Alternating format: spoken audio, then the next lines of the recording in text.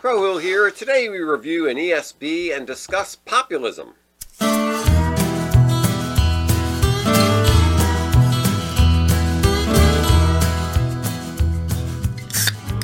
Hello and welcome to Beer and Conversation with Pigweed and Crowhill. Good evening, Pigweed. Good evening, Crowhill. What's on your mind today? Huey P. Long. Okay, that rings a bit. That's a New York politician, right? No, Louisiana. Louisiana. Yes, Louisiana politician from the Depression era. Okay. And when I was maybe like junior high, ninth grade or something in there, my brother was a big Randy Newman fan. And Randy Newman, who's from California, did basically a concept album. I didn't know what a concept album was, and I didn't know what Louisiana politics were. Right. But it was a great album. But really, it all centered around Huey P. Long in this rogue politician. Yeah. And it was the first time I heard the term populist. And I was just like, so you mean a guy who appeals to a lot of people? Right. Isn't that the job of every... Oh, you mean just like the regular guy wants to vote for him? What? Isn't that what every politician does or is supposed to do? Yeah. And so, I never really... Understood what populism... I never really... I just moved on. I was like, okay, he's a populist, but I don't know why all politicians aren't striving to be populists. Are cheerleaders all populists? Because they all want to be popular. Right. I mean, are there politicians who don't want to appeal to the regular guy who actively... I'm a different politician. I don't want to be popular. Yes. I don't want your vote. Who's not a populist? That's how I thought about that's a kingfish. You called him great kingfish. Okay. And I went to see in college between semesters. Yeah. In the summertime, I went to the Key Theater in Georgetown. Yeah. And saw a documentary on Huey P. Long. Mm-hmm. And in front of the theater, shook hands with and met George Will. Oh, interesting. Yes, we went to the same movie. Huh, very cool. Here we go. All right, so here we got Winter Storm, a Category 5 ale. Right. So, that's what the label says. You don't really know what that means, although it gives a little more information here on the neck. Yeah, so it says it's a imperial with a full ruby hue, rich malty character, and an earthy hop aroma. Winter Storm is an original, a Category 5 strength Imperial ESB. Okay, for the winter months. An ESB, you're right. Well, just like it says, malty character, earthy hops. Right. ESB is so in an English pub. So I've never been to one, but so I'm told you have mild. You have bitter, you have special, and then you have extra special. Well, ESB is extra special bitter.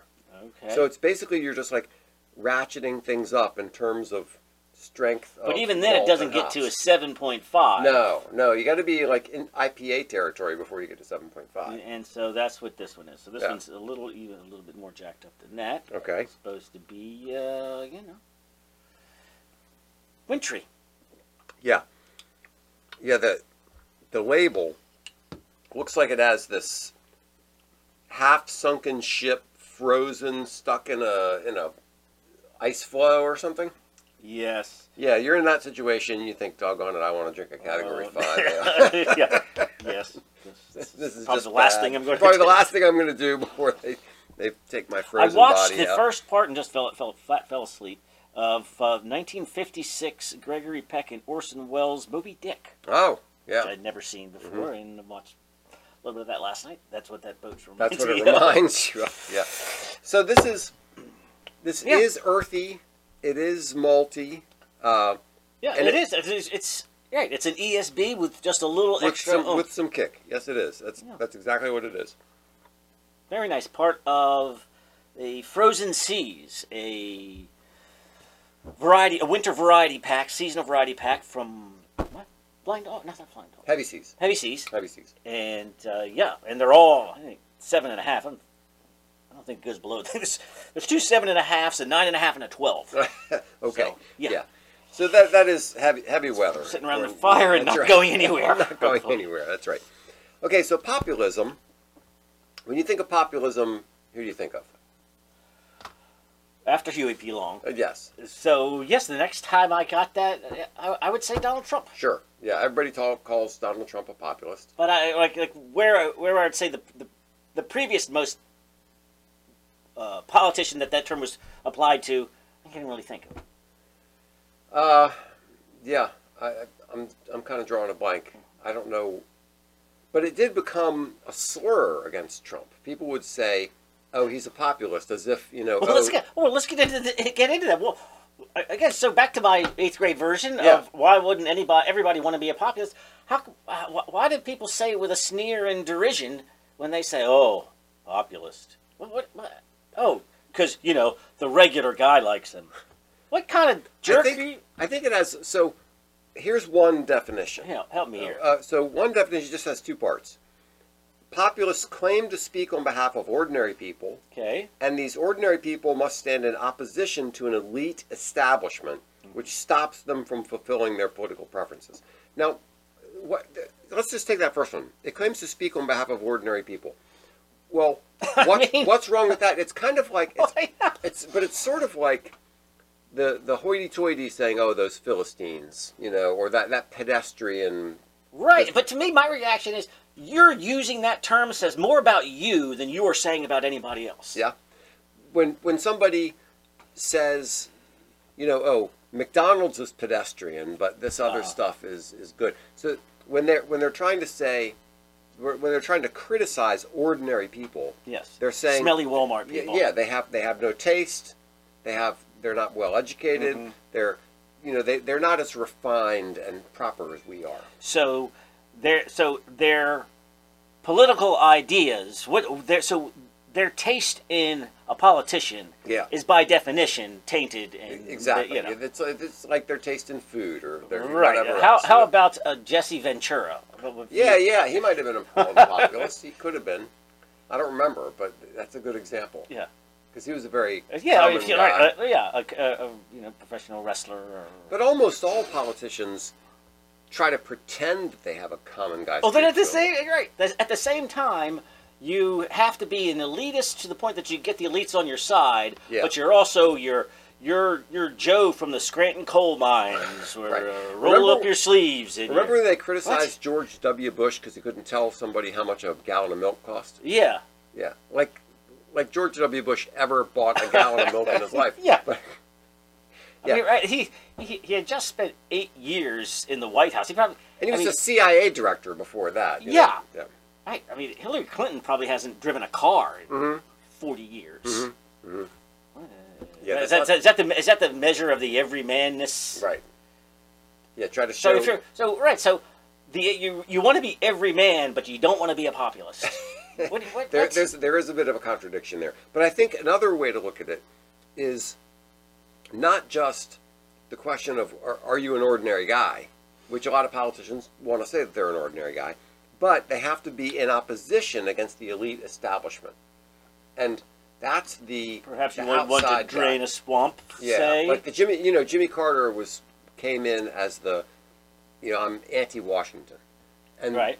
So there is that Mr. Smith goes to Washington. There is that sense of against the establishment and against not just the establishment but the elite establishment. And what you're trying to say there is these people, they've got their fancy tastes and they eat their fancy food and drink their fancy wine and drive their fancy cars, but they don't really understand what most of America is about.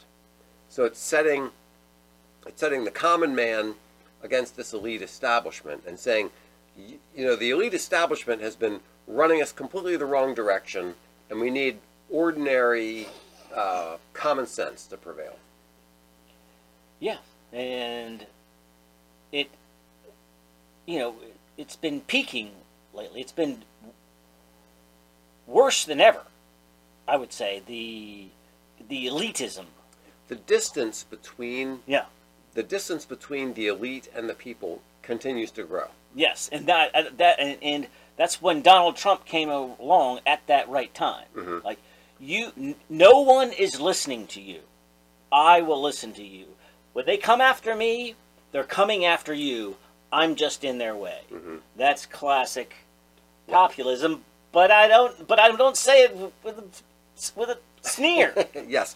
And I think the idea that the establishment is getting more and more disconnected from the common man. Yeah. The funny thing is, you get it from Trump, but you also get it from Bernie Sanders on the left, where Bernie Sanders he's saying, we have this huge pay discrepancy. We've got these rich people who make a zillion times more than the poor people, and that's wrong, and we shouldn't have this big income disparity. So you have...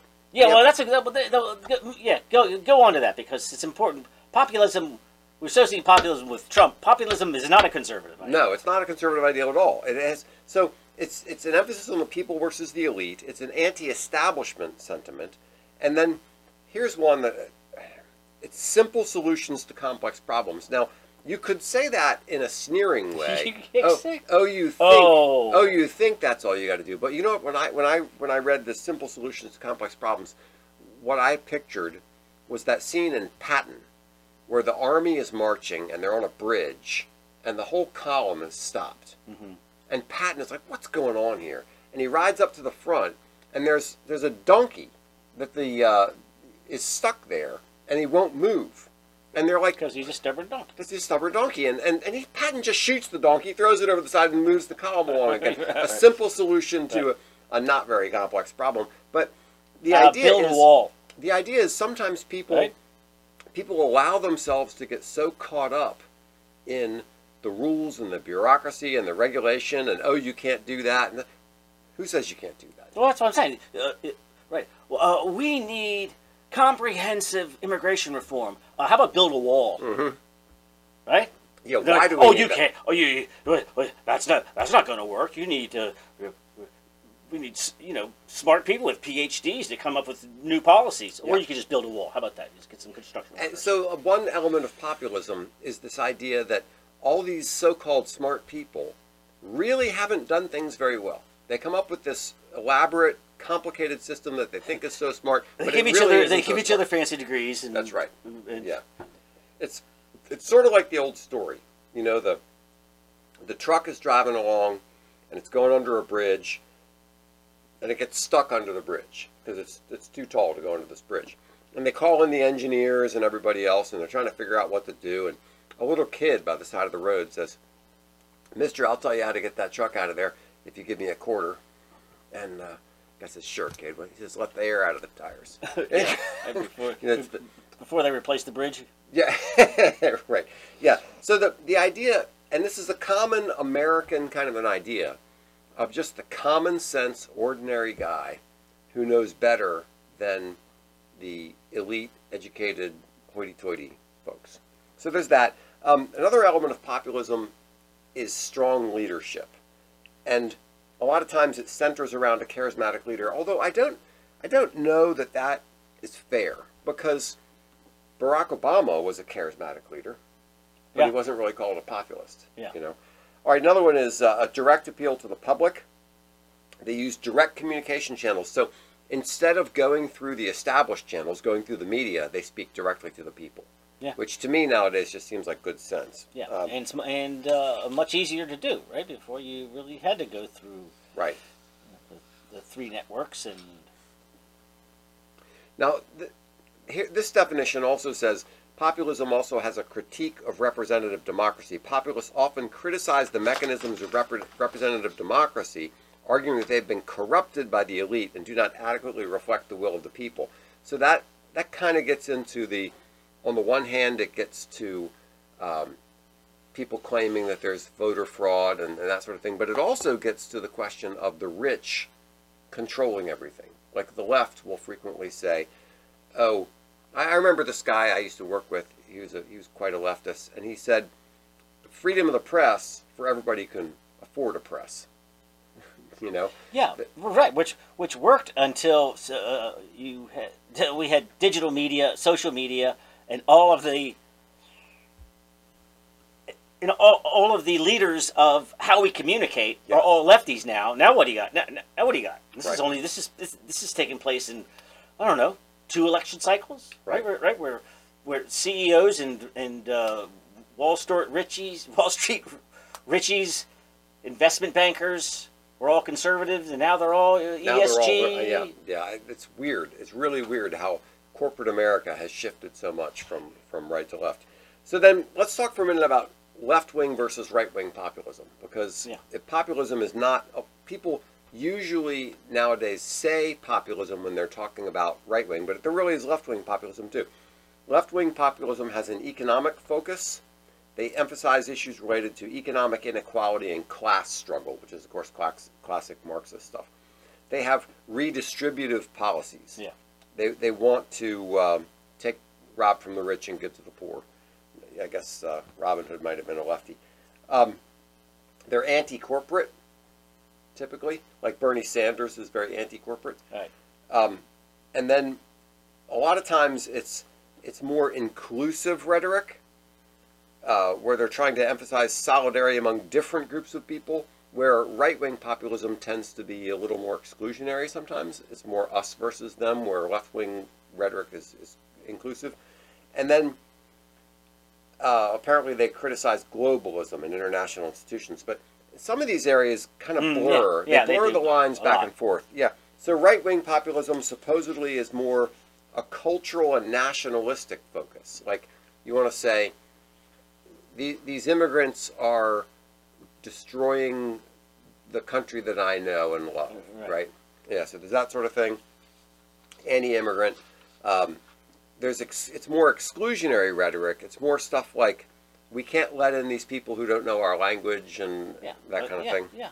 A nationalist appeal, a nostalgic appeal. The Hungary, the France, the America that you grew up with, that your parents knew, is now being threatened, right? That would be conservative populism. Yeah, I go out to the store and I can't even speak English to the people anymore because right. So then there's more of a question of national sovereignty, where the left tends to blur national sovereignty issues. But there is, Bernie Sanders is the populist, and there is left-wing populism, but all the attention gets drawn towards the right-wing populism, which is now, it seems to be a bit of a thing in the last few years with Brexit and with a lot of things in Europe. There have been a lot of somewhat right-wing, right-wing, there isn't much of a right-wing in Europe, but somewhat right-wing people in Europe. Italy, Hungary. Right. And Poland. I think what's driving it is people are fed up with the civil servant class who think they know better than everybody else, who's going to tell everybody else what to do. Yeah, I mean, it's the entrenched. Whoa, sorry. Okay, right, technical glitch there. That was weird, but we're back. Okay, sorry. So you were searching for some term. Yeah, I think what I was thinking of was the deep state. Yes. The idea that, not that there is an organized conspiracy where they get together. Yeah. It's just that there's a certain momentum going in government agencies and government departments that they should be acting on the behest of the president, but they've got their own agenda. They've been there for 30 years. They're going to keep doing whatever they're doing. And so the average guy is thinking, even if I can vote out the people that I can vote out, I can't vote out these people. Right. So that reminds me of two things. And so when a politician comes in and says, I'm going to clean house, that's refreshing to them. Yes. So it reminds me of two things. One thing it reminds me of is corporate culture. Like somebody goes and they start to work for some company and they sort of absorb the culture. They just become part of the culture. Yeah. And that's what happens when somebody goes and they work for the government. They absorb the government culture. Yeah. But then the deep state adds one additional layer to that, which is that I think that I'm electing people to run the government, but wait a minute. No, the people that I elect, presidents, congressmen, senators, people like that, they have staff, and there are these agencies, and there's like this huge bureaucracy that's totally unelected, that is like this big blob of jelly that we can't push it, we can't move it, we can't change it. It's going to go the way it's going to go. Yeah. I mean, you can change who runs the Department of Education or the EPA or something like that, but you're not changing all, you know, you're not changing all the way attitude down. of all the people. It reminds me a little bit You can redirect things, yeah. but they've got their own agenda that they've been working on for whatever. Supposedly, Douglas MacArthur said something after Harry Truman did one thing or another. Douglas MacArthur said, you know, I don't see why the military should be subject to these temporary men in the White House. You know, yeah, it's the same kind of an attitude where if the military has this agenda and this object, and they're saying, oh, well, who's this temporary guy? Who's the We've got a 20-year plan mm-hmm. to isolate and dominate China or mm-hmm. whatever it is. But then every 2 years you get a new flip-flop batch back and forth. Yeah, exactly. yahoos. Yeah. All right. So one of the things about populism is that it seems like you're getting the common man, but you could also say you're getting the uneducated man. That's part of the sneering. That's part of the sneering. Yeah. Right. So the one view of it is, well, this is democracy. We're getting the voice of the people. The voice of the people is the voice of God, or whatever that phrase is. But on the other hand, you have the sneering contempt of somebody like Hillary Clinton, mm-hmm. who says, "Oh yeah, this is what these Walmart shoppers think." Right. You know, so that's why what you were saying earlier is you play both sides by going, look how qualified I am by by going to Yale and Harvard. However, my dad owned a grocery store, right? Yeah. So you're trying to play both yes. sides. You're trying to play both sides, and this is something that Vivek brought out in one of the recent debates, where he was saying foreign policy experience is not the same thing as foreign policy wisdom, and somebody can have all kinds of government experience. They can go to Harvard. They can know all this stuff, but that doesn't necessarily mean that their solutions are smart. Right. And a lot of times, populism is ordinary people saying, "Hey, wait a minute. Why don't you just do this?" Yeah. Why? Yeah. Why are we spending tens of billions of dollars on this while not spending it on things at home? Right. Right. Exactly. Yeah. So that's populism. Dan Crenshaw defined populism as, we'll tell you what you want to hear rather than what's true. And after I heard that, I thought, Dan, really? You think you're telling us what's true? You know, it seems a little arrogant to me. Yeah, that's a little snooty. Yeah, it is a little snooty. For a guy that I generally like. I generally like him too. But, so one element of it is... Are we ready to go south of the equator or not? We are, yes. Yeah? Yeah. Javier, so Argentina had, ever since the Peronistas, it's been a mess. It's been a mess. And they've been governed by leftist after leftist, mm-hmm. Until they got to, what do we see? Now we've got 143% annual inflation. Mm-hmm. And one party that promises to give you everything is replaced by the party who's going to give you more. And they keep getting voted in until the chainsaw shows up. So you've heard of draining the swamp? Yeah. Yes. How about the what did he call it? The chainsaw plan. And he actually campaigned with a chainsaw. Was it a gas chainsaw? I'm hoping he didn't have an actual blade on it. I think it's just noisy. Yeah. But he's a economics professor and a libertarian. Uh-huh. Or a fiscally responsible economic professor is like, you just can't keep spending other people's money. Right. Doesn't work forever. Yeah. Somebody's got to do it. And finally, they listened to him, and he was voted in. But by a landslide too. I think he won by more than 10% of the vote. Yes. Javier Milei eliminates half of Argentina's government ministries on the first day as president. So before he was president, he was wielding his chainsaw. Did you see the video of him with? He's on a whiteboard with like sticky notes. Okay. With all the ministries on it. Yeah. And fuera means out, and he would take one. He would go one at a time. He'd go, Ministry of Tourism and Sports, fuera.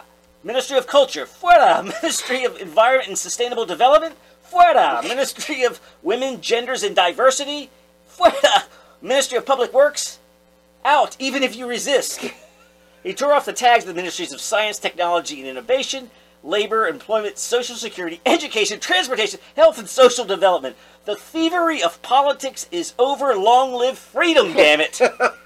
And I've heard some of his interviews where he's referring to leftists in very nasty language, and like, so he says something like, those shit leftists or something like this. Yes, where's this? And then, oh no, he is not pulling. Yeah, and they would say, "What are you talking about?" Well, because they're shit. yeah. It was very funny. But so as a populist, he is how would you define him? So first he's off, libertarian. He's an outsider. Yeah. But I mean, he's a politician. He's an economics professor. He's against the elite. I guess that's the main reason why he's who are all leftists. Yes. So he says it won't be easy. 100 years of failure aren't undone in a day, but it begins in a day, and today is that day. Right? The political.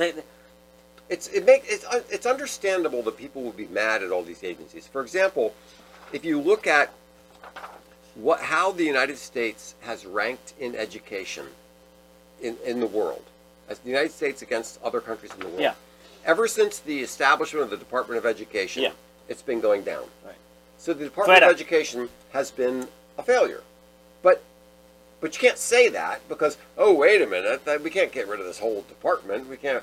No? Why can't we? Why can't we just say no more Department of Education? Yeah. We existed without one for quite a long time. Yeah.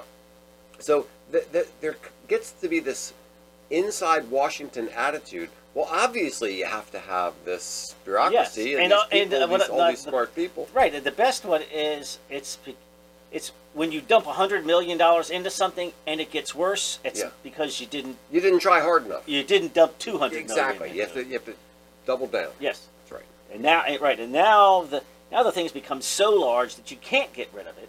Yeah. And he's like, well. Yes, you can. He says, there's no money. Mm-hmm. We don't have any more money.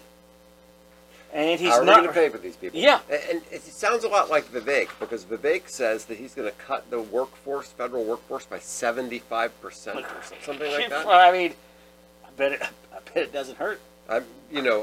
Both my parents used to work for the government. They don't anymore, so you can go ahead and cut the federal workforce. It's fine with me. So the chainsaw plan. Here's the sell off state-owned companies, of course. Yes. I mean, why do you have a state-owned company? Right. Mexico nationalized everything. It all went in the toilet, and then in the '80s they sold off everything except for Pemex, the petroleum. But they used to own the banks, the airline. Those are all sold off and better now. Of course, they're better now. Right. Slash public spending, reduce and simplify taxes, eliminate the various government agencies that seem to exacerbate the country's finances.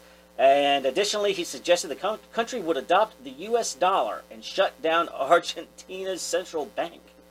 Woo. Yeah. So let those Americans worry. I mean, I've always, I've had on my bucket list to at least one time go below the equator. Now might be my time.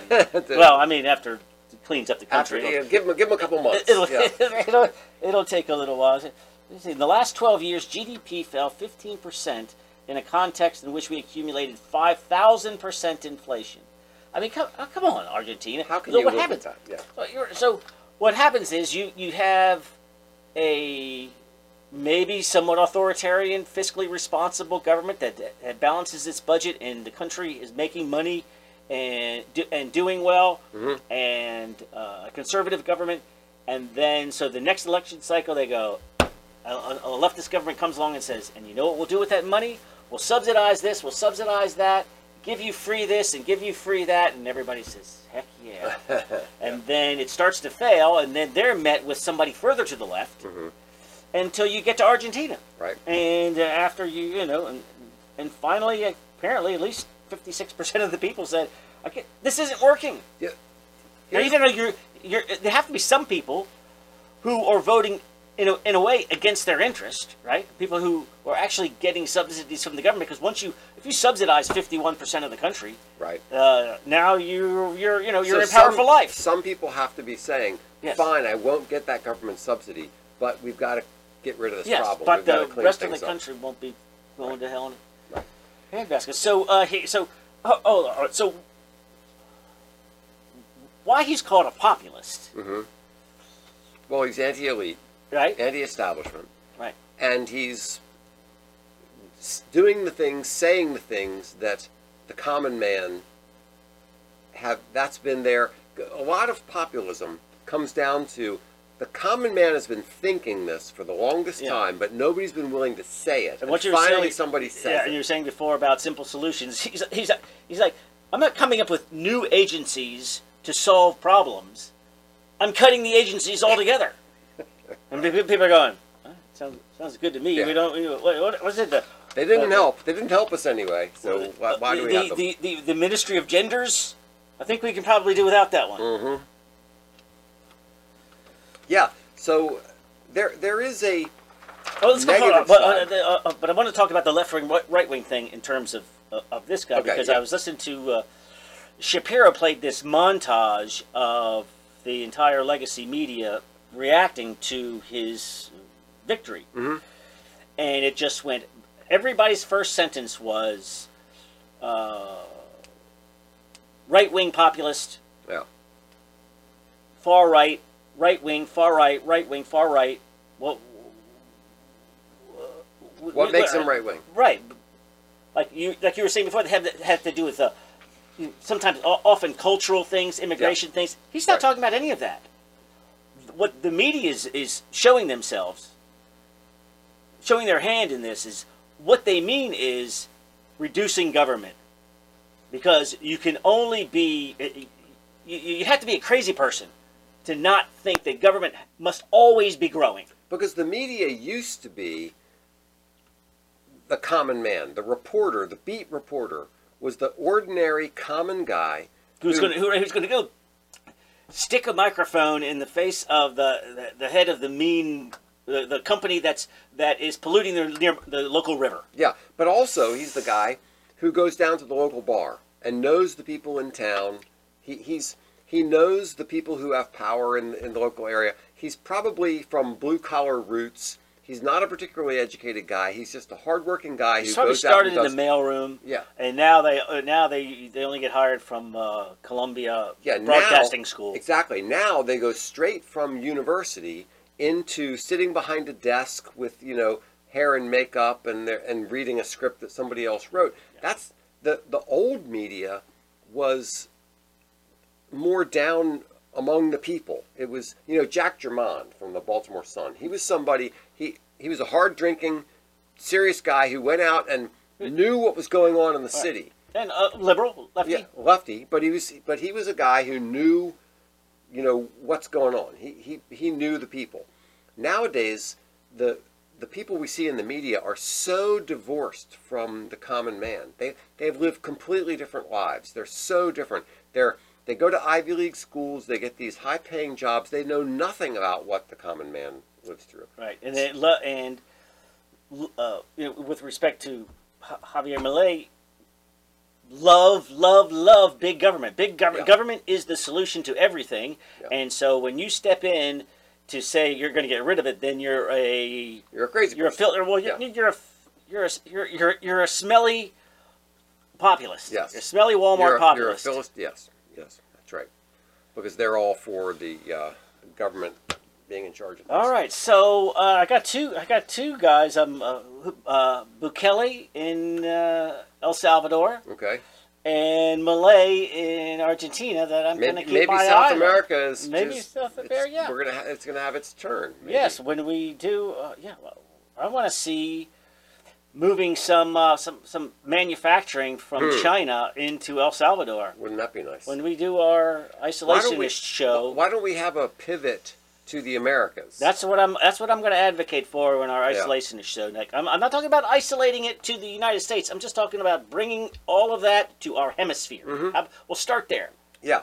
Why don't we why don't we have better relationships with the countries in South America? Yeah, and with all of this, we've got a bunch of Yahoo Houthi rebels shutting down traffic. That everything has to go through the Red Sea and the Suez Canal. Argentina, forget all of that. Argentina has more proved oil reserves than any place in the world. So why don't we just make friends with them and get our oil from there? And we encourage, more populism in the Americas, and instead of failed Venezuela, all these other a lot of failed states. Yeah, a lot of failed leftist states. Yes. And maybe if we see some success coming from right-wing populists, maybe it'll catch on. Although he's not right-wing, he's the libertarian. But he's the libertarian. Yeah. All right. So populism fiscally conservative it does have some slight downsides, which is it can be kind of at times it can miss nuance. And it can have simplistic solutions and that sort of thing. But when it's a choice between the simplistic, straightforward solution and the overcomplicated BS we get from the deep state and from the elite, I'll take the simplistic solution. Sometimes I will. Yeah. I mean, I don't always... I don't know. I wouldn't say I'm always more comfortable rubbing shoulders with... guys at the monster truck rally, but in a lot of ways, politically, I'm more on their side than somebody from the Ivy League. People who were drinking champagne. Yeah. All right, so there we go. Populism. All right, let's call it. Cheers. Thanks so much for listening to Beer and Conversation with Pigweed and Crowhill. Remember to visit us at pigweedandcrowhill.com or send us an email at pigweedshow@gmail.com.